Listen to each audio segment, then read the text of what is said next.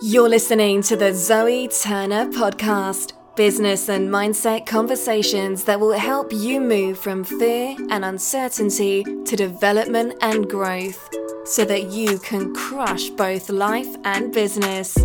Please welcome your host, Zoe Turner. So today I am speaking to ADAMCOX. Adam is a UK leading hypnotherapist. He's a phobia specialist. He can help move you from a place of fear and anxiety to ease and calm.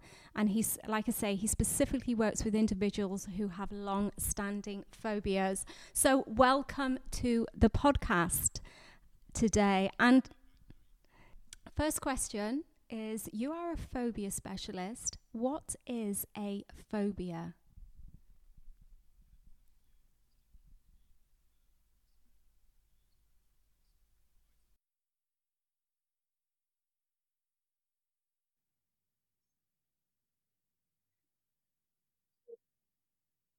Thank you for the invite, Zoe. Thank you.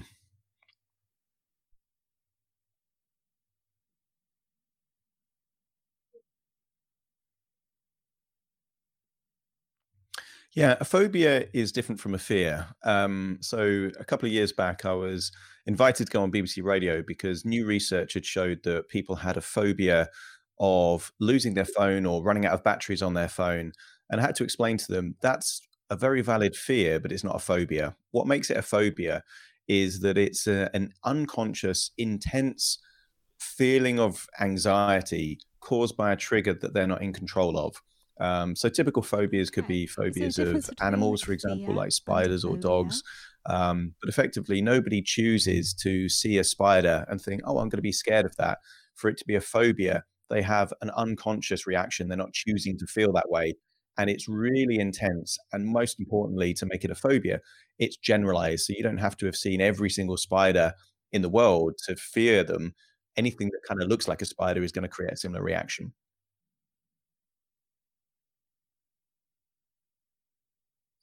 Yeah, well, a phobia definitely is a type of fear. And the way that I separate fear and anxiety, fear is almost the stimulus or the overall um, thing that causes anxiety. Anxiety is really the symptoms, and they can be used So for anyone interchangeably that's in feeling conversation. But fear at anxious most and levels is fearful a very about the quick current evaluation of something climate, undesirable what happening, would you say to whereas the them, and how anxiety is would what your they be body able does. to So some people manage shake, that some people effectively? get muscle tension, some people cry, some people just kind of feel horrible, or they get very stressed or lots of adrenaline. But anxiety is the response of the fear, and the fear is normally the cause of the anxiety.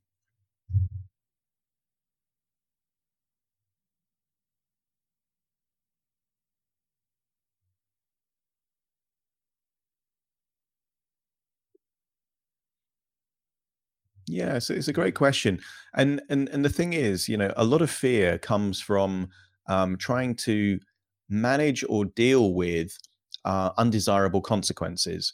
And right now, there are so many different variables, so many different variations that it's difficult to know what to be frightened of. So, for business owners, for example, they might be fearful that their business might not survive. For people that are stuck in their homes, they might be fearful of going out shopping because they might catch an infection. So there's going to be lots of different things. Now, overall, one of the key things that makes fear is some kind of evaluation.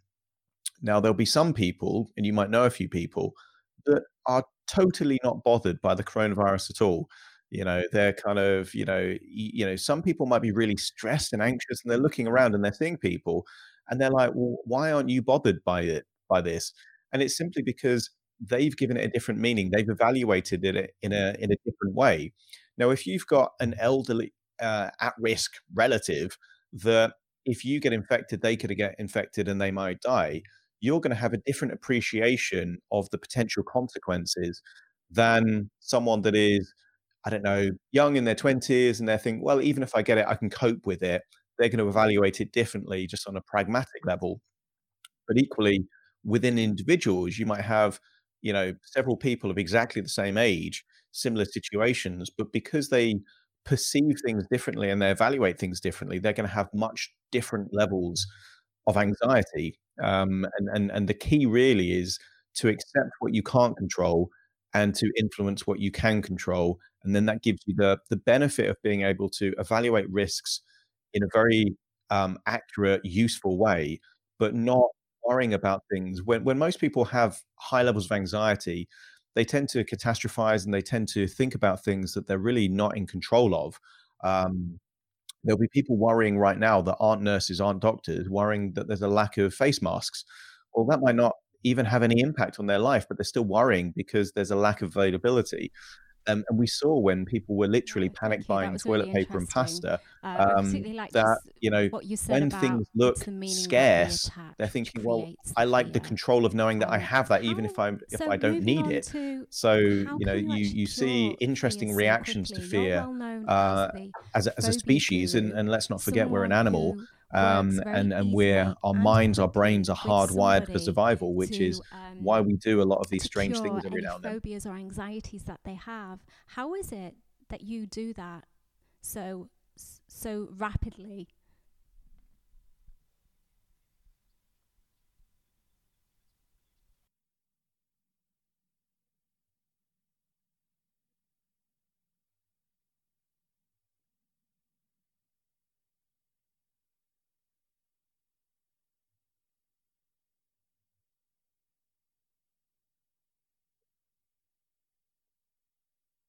Yeah. Yeah, I think it has the perception of magic, and the metaphor that I use quite often when I do talks on fears and phobias and the rapidity of change is that if you're watching a magician on stage, it looks magical because you don't know all of the preparation, all of the kind of the background things that's going on, the misdirection and everything else. When I do a workshop and there's maybe 20, 30 people there and they've got intense phobias and they've had them for decades, and then within a couple of hours they don't have those phobias at the end of that, it looks magical. It looks, because the brain is thinking, well, change. Most people have a belief system that change takes a long time. That's one of our core belief systems. A few people that are familiar with hypnotherapy, NLP, some of the rapid change approaches, do appreciate that change can take very, very. It could be instant almost if you find the right leverage, and more importantly, you know what you're doing. Where it came from for me is the personal struggle that I had of, for, several years dealing with very, very intense anxiety. I had, various phobias, but I also had social anxiety. So for about, a period of almost a year, rarely leaving the flat that I was in. So effectively, my first client that I had to kind of really deal with phobias and severe anxiety was me. And I would love to say I did it in an hour back then. I didn't. It took months and months, um, because I had to research what worked. I was my own guinea pig. I had to test out different kind of things. But eventually, if you do something enough and you pay attention to what works and what doesn't work, you build the sensory acuity. You find enough distinctions to figure out, okay, that works and that doesn't. And when things don't work, you then refine it and find out when it does work when you're dealing with other people. Um, so the reason now that I can help people get rid of phobias very quickly is that I've worked with hundreds and hundreds of phobics. Um, and doing these kind of principles where you get people to give a different meaning, to whatever the stimulus is. Sometimes education can help, but sometimes it really is psychological techniques that, some of these were created in the 1960s, 1970s, and are just not widely known, and it's kind of crazy. Like in the medical profession, if there's a technique that works, you know, doctors, surgeons, they're trained in that specific thing because it works. In the mental health industry and in the therapy industry and the change industry, it doesn't, people get very loyal to belief systems and their methodology and their approaches, and they become very tribal. And there is a weirdly, when you think about the intention is to help people, there is a lack of an emphasis on what works and what works quickly and what's in the benefit of the client, which is kind of strange in a way. But I tend to not be loyal to any particular set of tools, but become obsessed with Congratulations on how do I get the overcoming your outcome for the own client fears. quickly Speaking to And you that means now, that it's I'm very not hard to believe restricted to any that one you were particular once that approach. I can use person. every You approach have um, your own podcast, you have to your own find out what talk show, works you're a best. And there are certain successful leading approaches, hypnotherapist. including You worked on High hypnotherapy Street, and NLP, certain and approaches that you, do work very I quickly was for going to say some something people, else then, but I but can't then they don't remember. work for all the people. So you have to have a toolkit But yeah, big it's enough to just kind of figure out what incredible. works It's for each incredible individual. to see from where you've come to where you are now. And if there's anybody watching this that has any kind of fears, then I guess just listening to you and your own personal story is an inspiration, because they can overcome that. And there are, we're discussing now, there's techniques and strategies that they can use to overcome that quickly and easily.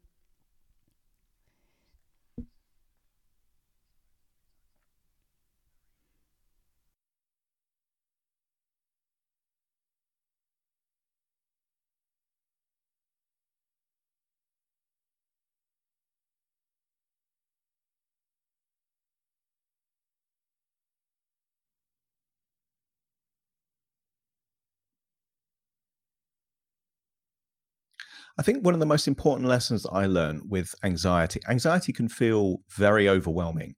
And the reason it feels overwhelming is because what happens is at the point where the brain at an unconscious level evaluates that it can't cope, that it has nothing left, then the sympathetic nervous system releases this kind of fight or flight kind of response. So, cortisol and adrenaline and all these kind of things that are hardwired for survival.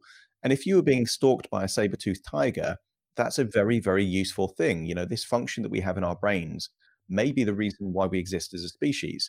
It's just not that useful if you've been asked to speak on a stage and you get severe anxiety, or if you see a house spider, or if I've worked with people that have a fear of balloons, fear of germs, fear of death, all these kind of things. It's just fear is useful in the right doses in the right context, but it's not useful if it reaches the point of overwhelm and shuts people down. And when I'm working with clients and I can see that they have severe panic attacks, that it's really distressing, these are frequent things, I ask them a question and I say, right, when was the last time that anxiety killed you? And you get this strange kind of look on their face and they're like, well, never. And I say, "Well, how many times do you get anxious in a week?" And we kind of work it out that in their lifetime, they might have had thousands of, like, intense anxious experiences. So then I frame it in a different way. I say, "So every time anxiety is trying to beat you, you've won." And then they get it that anxiety is temporary, and if it's temporary, then the key thing is how do we make it less frequent and less intense, so they reach a point where they can actually cope with it? Because the goal is not to remove any anxiety whatsoever. It's to get it to a point where it's manageable. Because so you probably have things that you really don't like, but you wouldn't say that you have a phobia of them. Okay, there's a lot of people, for example, that don't have a phobia of clowns. The phobia of clowns is called coulrophobia. Very few people actually have that phobia, but there are lots of people that just find them a bit weird and a bit creepy. Okay, so it certainly is. Yeah, and the YouTubers that would kind of, having chainsaws and stuff. But I mean, essentially, there's a lot of people that don't like them. I don't have a phobia of mosquitoes, but I don't like them. I don't want to be around them. So you just want to get the anxiety to a point where it's very, very manageable, so that you can just live your life. There's a lot of people that get nervous about speaking on a stage or speaking on a live broadcast like this, that wouldn't consider it a phobia.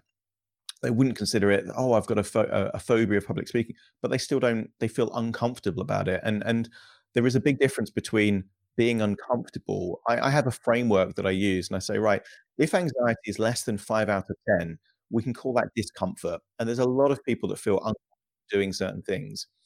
And if your body starts doing things not of your choosing, rapid breathing, your heart rate gets a bit faster, you might get tension not of your choosing, we can label that as kind of a 6, 7, or 8 out of 10, which, I personally label anxiety because it's genuinely, a more intense level of fear.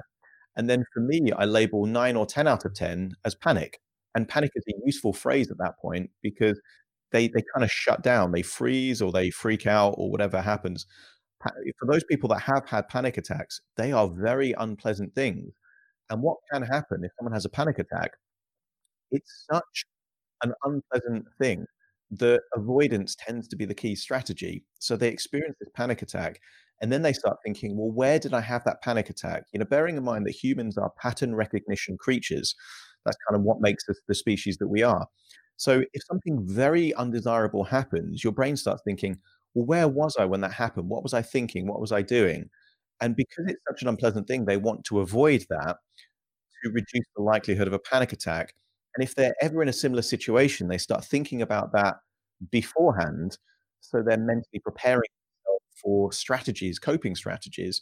And what can happen is that people can develop a fear of the anxiety itself. They want to avoid feeling this overwhelming fear and panic. So that it certainly happen in my case. The world gets smaller and smaller and smaller because you can only avoid so much. And the more anxious you are, the more primed you are to create new anxiety triggers in many ways. And that's why you get people that get, you know, such a high level of anxiety that they develop general anxiety disorder, where whatever they do creates anxiety.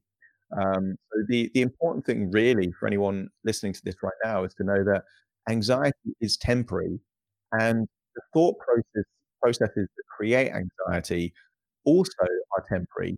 And just feel a certain way, and you have done for a while, doesn't mean you have to always feel that way.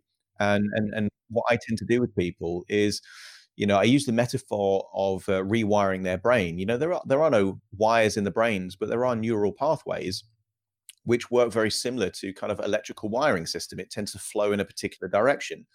If I know you're, a few thousand miles away there, but if I was close to you and I threw a ball towards you, you would catch that ball, not because you're consciously thinking, I'm going to catch a ball, but because you already have the neural pathways there to know how to catch a ball. In the same way, if you drive a car, you're not doing it consciously. You've got those neural pathways, so your body just knows how to do that. For those people that experience phobias and severe panic attacks, they've also got the neural pathways to encounter that unpleasant feeling without thinking about it. And that's what makes it so debilitating and distressing. They're not choosing to feel that way. That's just what's happening based on the context of the situation that they're around. And there is nothing more frustrating for a phobic than someone trying to explain them how silly their phobia is. If someone's got a fear of spiders and someone else doesn't, that other person is saying, but they're small, they can't hurt you. And guess what? They already know that, but they feel it anyway. And the thing with fear and anxiety, um, it does not discriminate. I worked with a champion cage fighter, an MMA fighter, obviously completely confidential, never reveal any names, but he told me that he could never tell anyone at all that he had a phobia of balloons. He'd be ridiculed, and if you've got this kind of very tough guy that would be fearless in a situation that would normally freak anyone else out, but for him, he couldn't take his little girl to birthday parties because 'cause there'd be balloons there. Um, Once these phobias get in, and the thing is they seem funny to people that don't have them, but they are very, very real for the people that do have them, and they can be very debilitating, very detrimental, but the good news is they don't have to be permanent if you don't want them to be.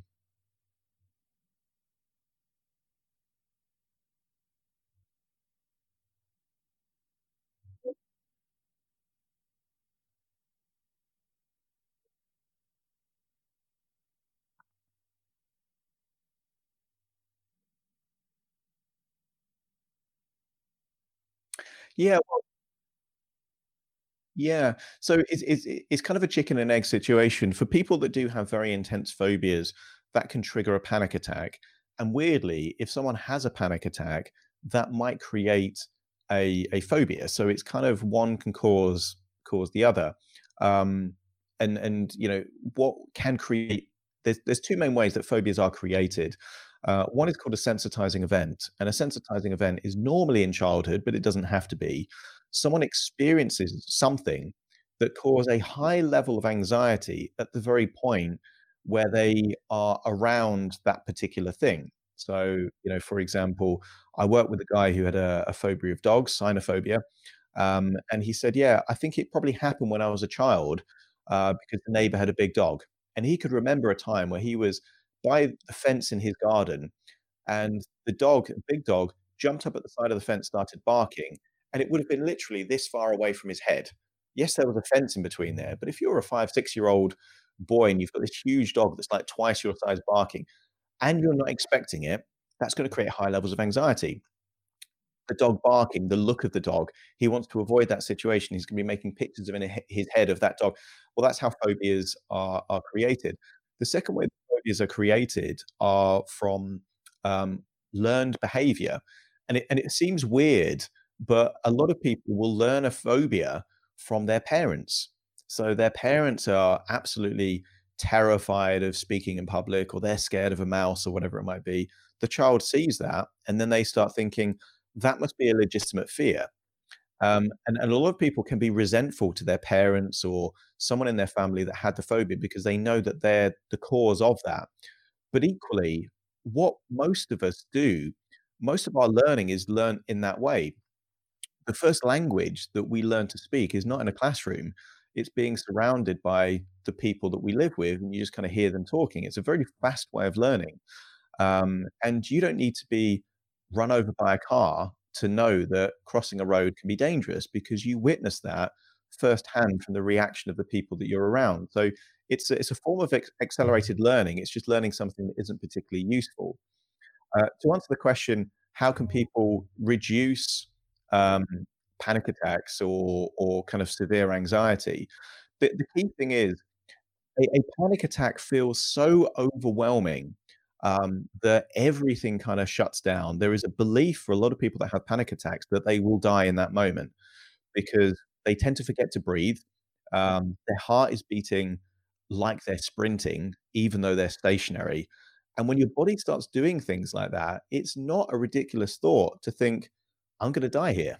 It's such an unpleasant, kind of feeling. The key thing, if someone's actually having a panic attack, there's a few very useful things to do. And you don't wanna take really, really deep breaths and really long breaths because that can hyperventilate and actually can cause more, of the distress. But what you want to get used to breathing normally, and what can happen when people are having a panic attack is, quite frankly, they forget to breathe. Because they're focused on so many different things, they're very focused on breathing in that they forget to breathe out. So one of the key things that really makes sense if you're having a panic attack is just to not have really, really deep breaths and things like that, but just force an outward breath out. Just kind of imagine that you're trying to blow out a candle that's like a meter away, and that lungs, which then forces you to breathe in again. You don't want to take really deep breaths, but just get used to breathing normally, because if you're breathing normally, that your body can seize that as well, oh, things are okay. And you have got the ability to have that almost a little bit of a hack to say, if I can just get myself breathing normally, and that's easier said than done when your brain's running at a million miles an hour, your blood's filled with adrenaline. But if you can get to that point of kind of thinking, right, okay, just kind of breathe out, that's really going to help. The second thing is to accept that it is temporary. And for those people that have had panic attacks before, well, the panic attacks didn't kill them then, so it's highly likely it's not going to kill you now. So just knowing that you're going to get through this, and a really useful metaphor to think about panic attacks is, even the phrase panic attack implies a victim, that panic is attacking you, okay, which is not a helpful framework. Um, Whereas a more useful framework is a wave. Now, most people have had the experience of being at the beach where there's big waves, bigger waves than normal, and if they just stand in front of big waves, the waves are gonna knock them over. They're gonna be the victim of the wave. What most people learn fairly early on is that if they go into the wave, then actually the wave has less ability to, impact them, if that makes sense. So I encourage a lot of my clients to start perceiving anxiety not as, um, something external happening to them, but something they're experiencing with the anxiety. So they can kind of ride it like a wave, temporary, which is a really useful way of kind of thinking about it. and also reframing it from this is happening to me to, well, this is something that I've beaten before, I can beat it again, and each and every time I beat it, it increases my score. Now, if you look at a very successful boxer, if you look at Floyd Mayweather, for example, considered one of the best boxers around, 50 fights, never lost a fight. Okay, well, if you start perceiving that every time anxiety tries to fight you and you come out and it hasn't killed you and it's not knocked you over and you can still carry on with your life, a lot of people out there with severe anxiety have got a record better than the very best boxers because they've never lost against anxiety, but they always will win. And reframe it that whenever anxiety comes along, you've got the skills and abilities to actually deal with that, again, is a useful way. So some of it is how you evaluate what's happening. Secondly, it's also thinking about what am I in control of? So you can control your breathing, you can control your thoughts. There's certain things. There tends to be a lot of rapid inner dialogue, which can effectively amplify anxiety. So what can happen if someone's having a panic attack because they really don't want a panic attack? If they are in a situation and they start feeling tense, normally right there in the pit of their kind of intestines, they might have a little internal phrase, and that internal phrase is, "Oh, it's coming." And then their heart beats faster. It's like, "Oh no, my heart's beating faster. Like something's gonna happen here." It gets faster. "Oh no, I'm gonna die."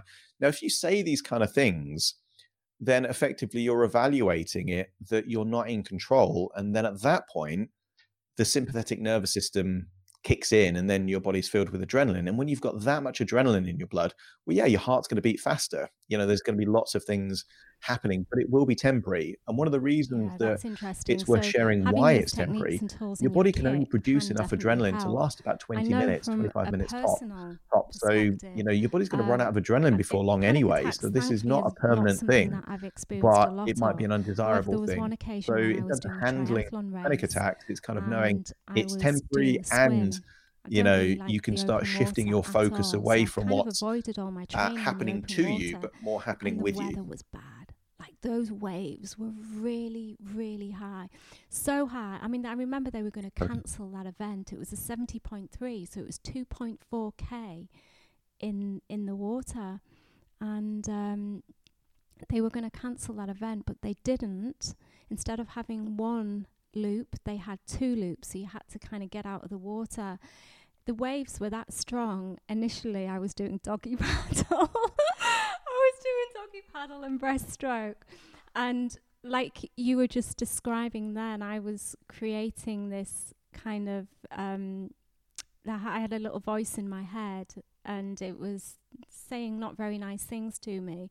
And I remember just saying to myself at one point, I knew a panic attack was coming on, but obviously when you're familiar with kind of different tools and techniques to use, you can apply them and overcome it.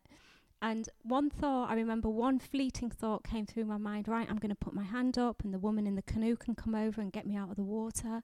And then I remember thinking, oh no, I'm not going to give in this easily. I'm not going to give in all this training. I'm not going to give in. And that's when it just clicked. And I started, the waves that were bashing against my head, as strangely as this sounds, I like boxing, right? And when you're in the boxing ring and you're being hit and look, I mean, no one likes being hit, but at that time I was just imagining that I was in a ring and the waves that were coming over my head were as part of my sparring session because they were bashing me, and that got me through it to the point that it sounds a bit perverse, this, because I certainly don't like being punched, but to the fact that I knew that I had to create something in my head that was going to get me through out of that swim, and that's what did it. And I actually got to the point where I was enjoying, I pretended that I was enjoying it. And looking back, I wasn't, but I knew I had to create that in my own mind to get through it. So yeah, it can be overcome. And if there's people listening to this that experience debilitating panic attacks using the techniques that you've just described, Adam, they can, they can overcome them.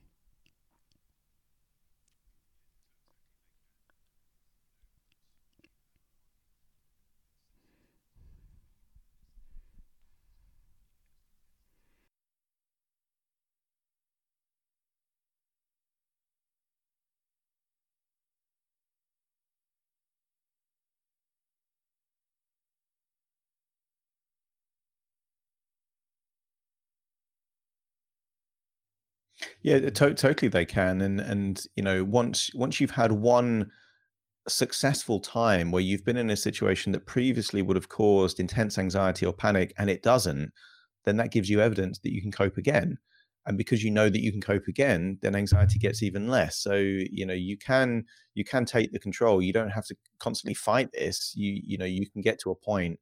And one of the things that I encourage people to do, and it works on the principle of, in many ways, cognitive dissonance. It's kind of how we evaluate what actually happens. But I remember when I was a child, there was quite a high diving board, and I went up at this diving board, looked over the edge, and just, oh, this is too. And you kind of feel that kind of thing, and you kind of go. And then I went back down the stairs, and then I was kind of thinking, when I looked back at it again, it felt even more terrifying than I'd just been there, because I'd backed away from it. I'd retreated, because the brain at that point evaluates, well, for me to have kind of backtracked publicly from that thing, it must be because it's a genuine fear. And it's a mind Yeah, game, a lot of that these was things. What you tend to interesting. find is Sorry. that a lot of the fears are Interesting. just That was going to be shadows my and next action question. is light, Quite and often, shadows can't we exist in the same create a place as fear, light. but when So we when you actually actually do do the it, very take thing that action, you're afraid of, it makes that that can provide experience seem evidence that so you can much cope, and therefore less the anxiety disappears. So actually, it took me fearful. half an hour, but I plucked up the courage to actually jump off that diving board. And before I knew it, I jumped off another 4 or 5 times. Like, the fear had completely gone just by taking the action, if that makes sense. And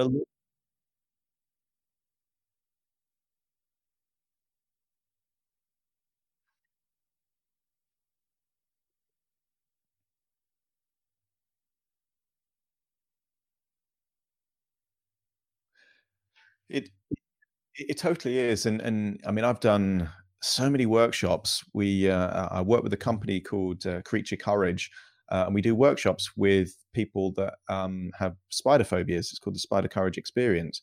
And it's one of the most popular. That's why we do a workshop. It's one of the most popular phobias that exist. And you've got people that, for some, I mean, we've had people 70, 80 years old there, and fair play to them. They want to get rid of that phobia at that point in their life. They haven't created this belief system, "Oh, it's too late." They even then thought, "Okay, I can get rid of this." So you've had people that have had this phobia for decades, and when they finally, and we do all the kind of techniques and treatment and all this kind of stuff, but when they finally actually hold the spider, and sometimes this spider is a massive tarantula, when they finally do it, the expression is not what they think it's gonna be. They think there's gonna be this kind of feeling of, "Wow, I faced my biggest fear, and it's kind of amazing." It's something different. When the spider actually goes on their hand, they're looking at it and they're like, "Was that it?" Because what they've really been facing hasn't been a fear of a real fear of actual spiders, but they've been dealing with their internal representation of what that fear means for all these decades. We had a lady that hadn't gone in her garden for, like, 3 years, because that's where the spiders were. Now, every now and then, we need to collect spiders for the workshop. Sometimes I can go out into a garden and not find a spider.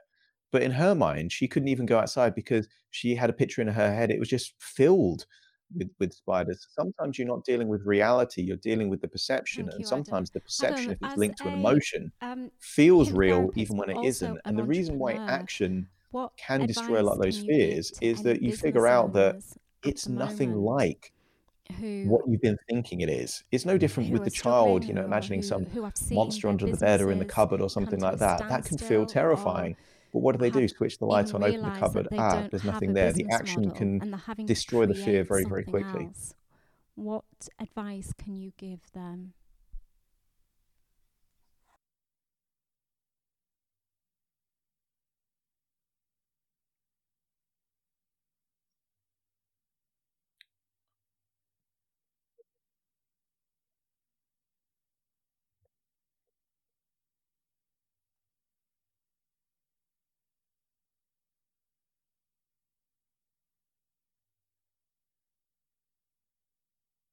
Yeah, I mean, it's difficult to give, you know, specific advice, because everyone's business is different, and they're in different circumstances. So I'm fortunate that I have as well as a hypnotherapy practice, I have a PR agency, and we've been able to respond in the sense that people are still working, they're just working from home.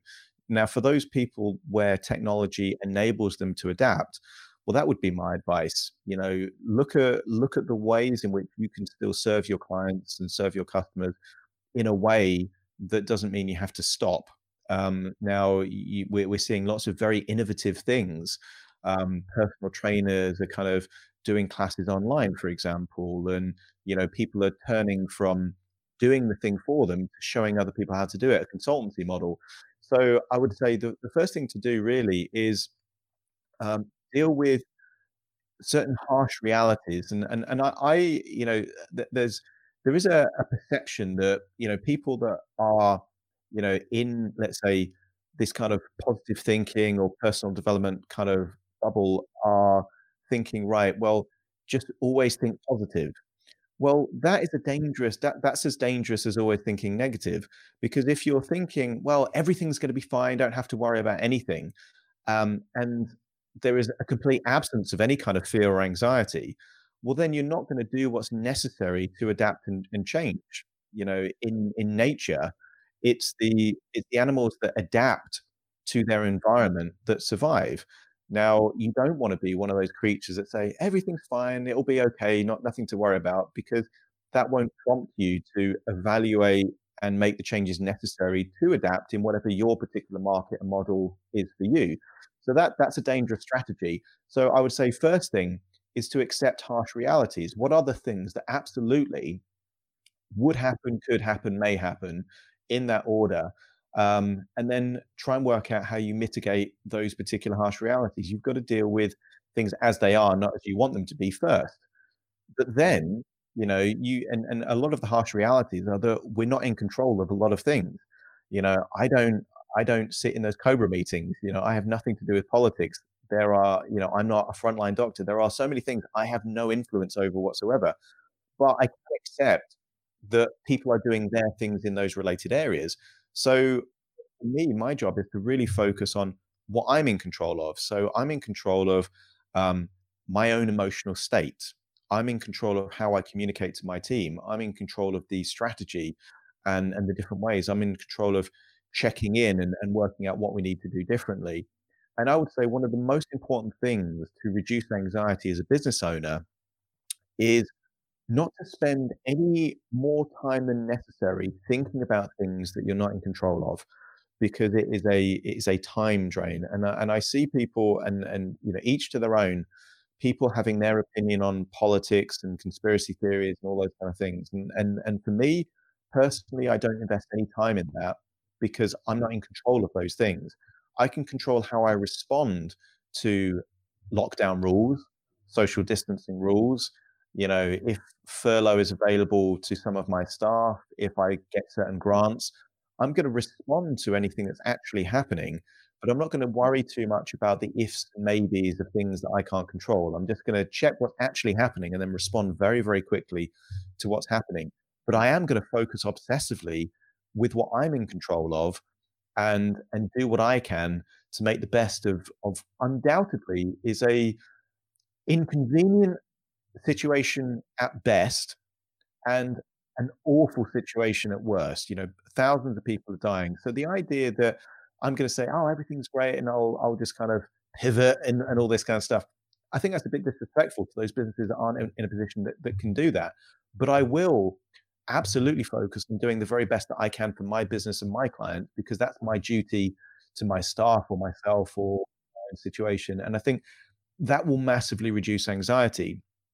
The other thing that you can do to reduce anxiety as a business owner is to avoid the most common ways that people deal with anxiety, and the coping strategies that most people deal with anxiety.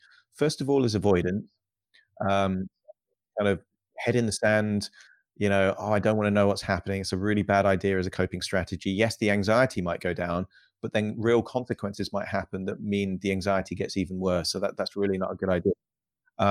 The second thing that people tend to do is some form of self-medication. Now, that could be prescription drugs, non-prescription drugs, food or alcohol, smoking, whatever it might be. A lot of people, because anxiety is an unpleasant feeling, when you do certain things, that feeling goes away. But that's how addictions get started.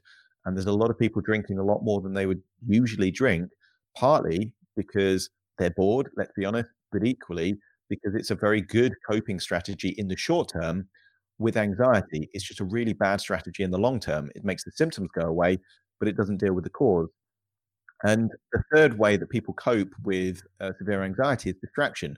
Spend a lot of time watching TV, social media, those kind of things.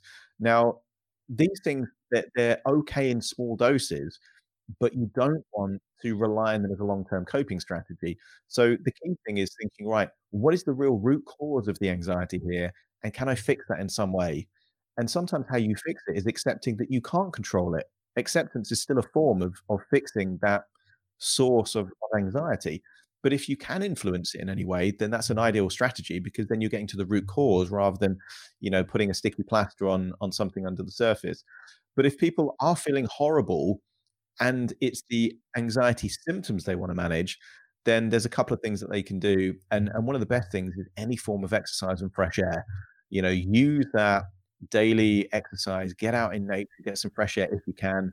And if you can't, do Okay, press that's ups and jumping fantastic. jacks Thank you in so your much, front Adam. room. Thank you for Do your some time kind of thing to get your today. body moving Where can because that's people gonna find you? enable you to breathe differently. It changes your biochemistry, changes your physiology, and it'll get you in a more positive state. And the mental state and the emotional state, um, is a weird thing. You can't feel anxious and excited at the same time. So kind of use your body in a way that gets you in a positive emotional state.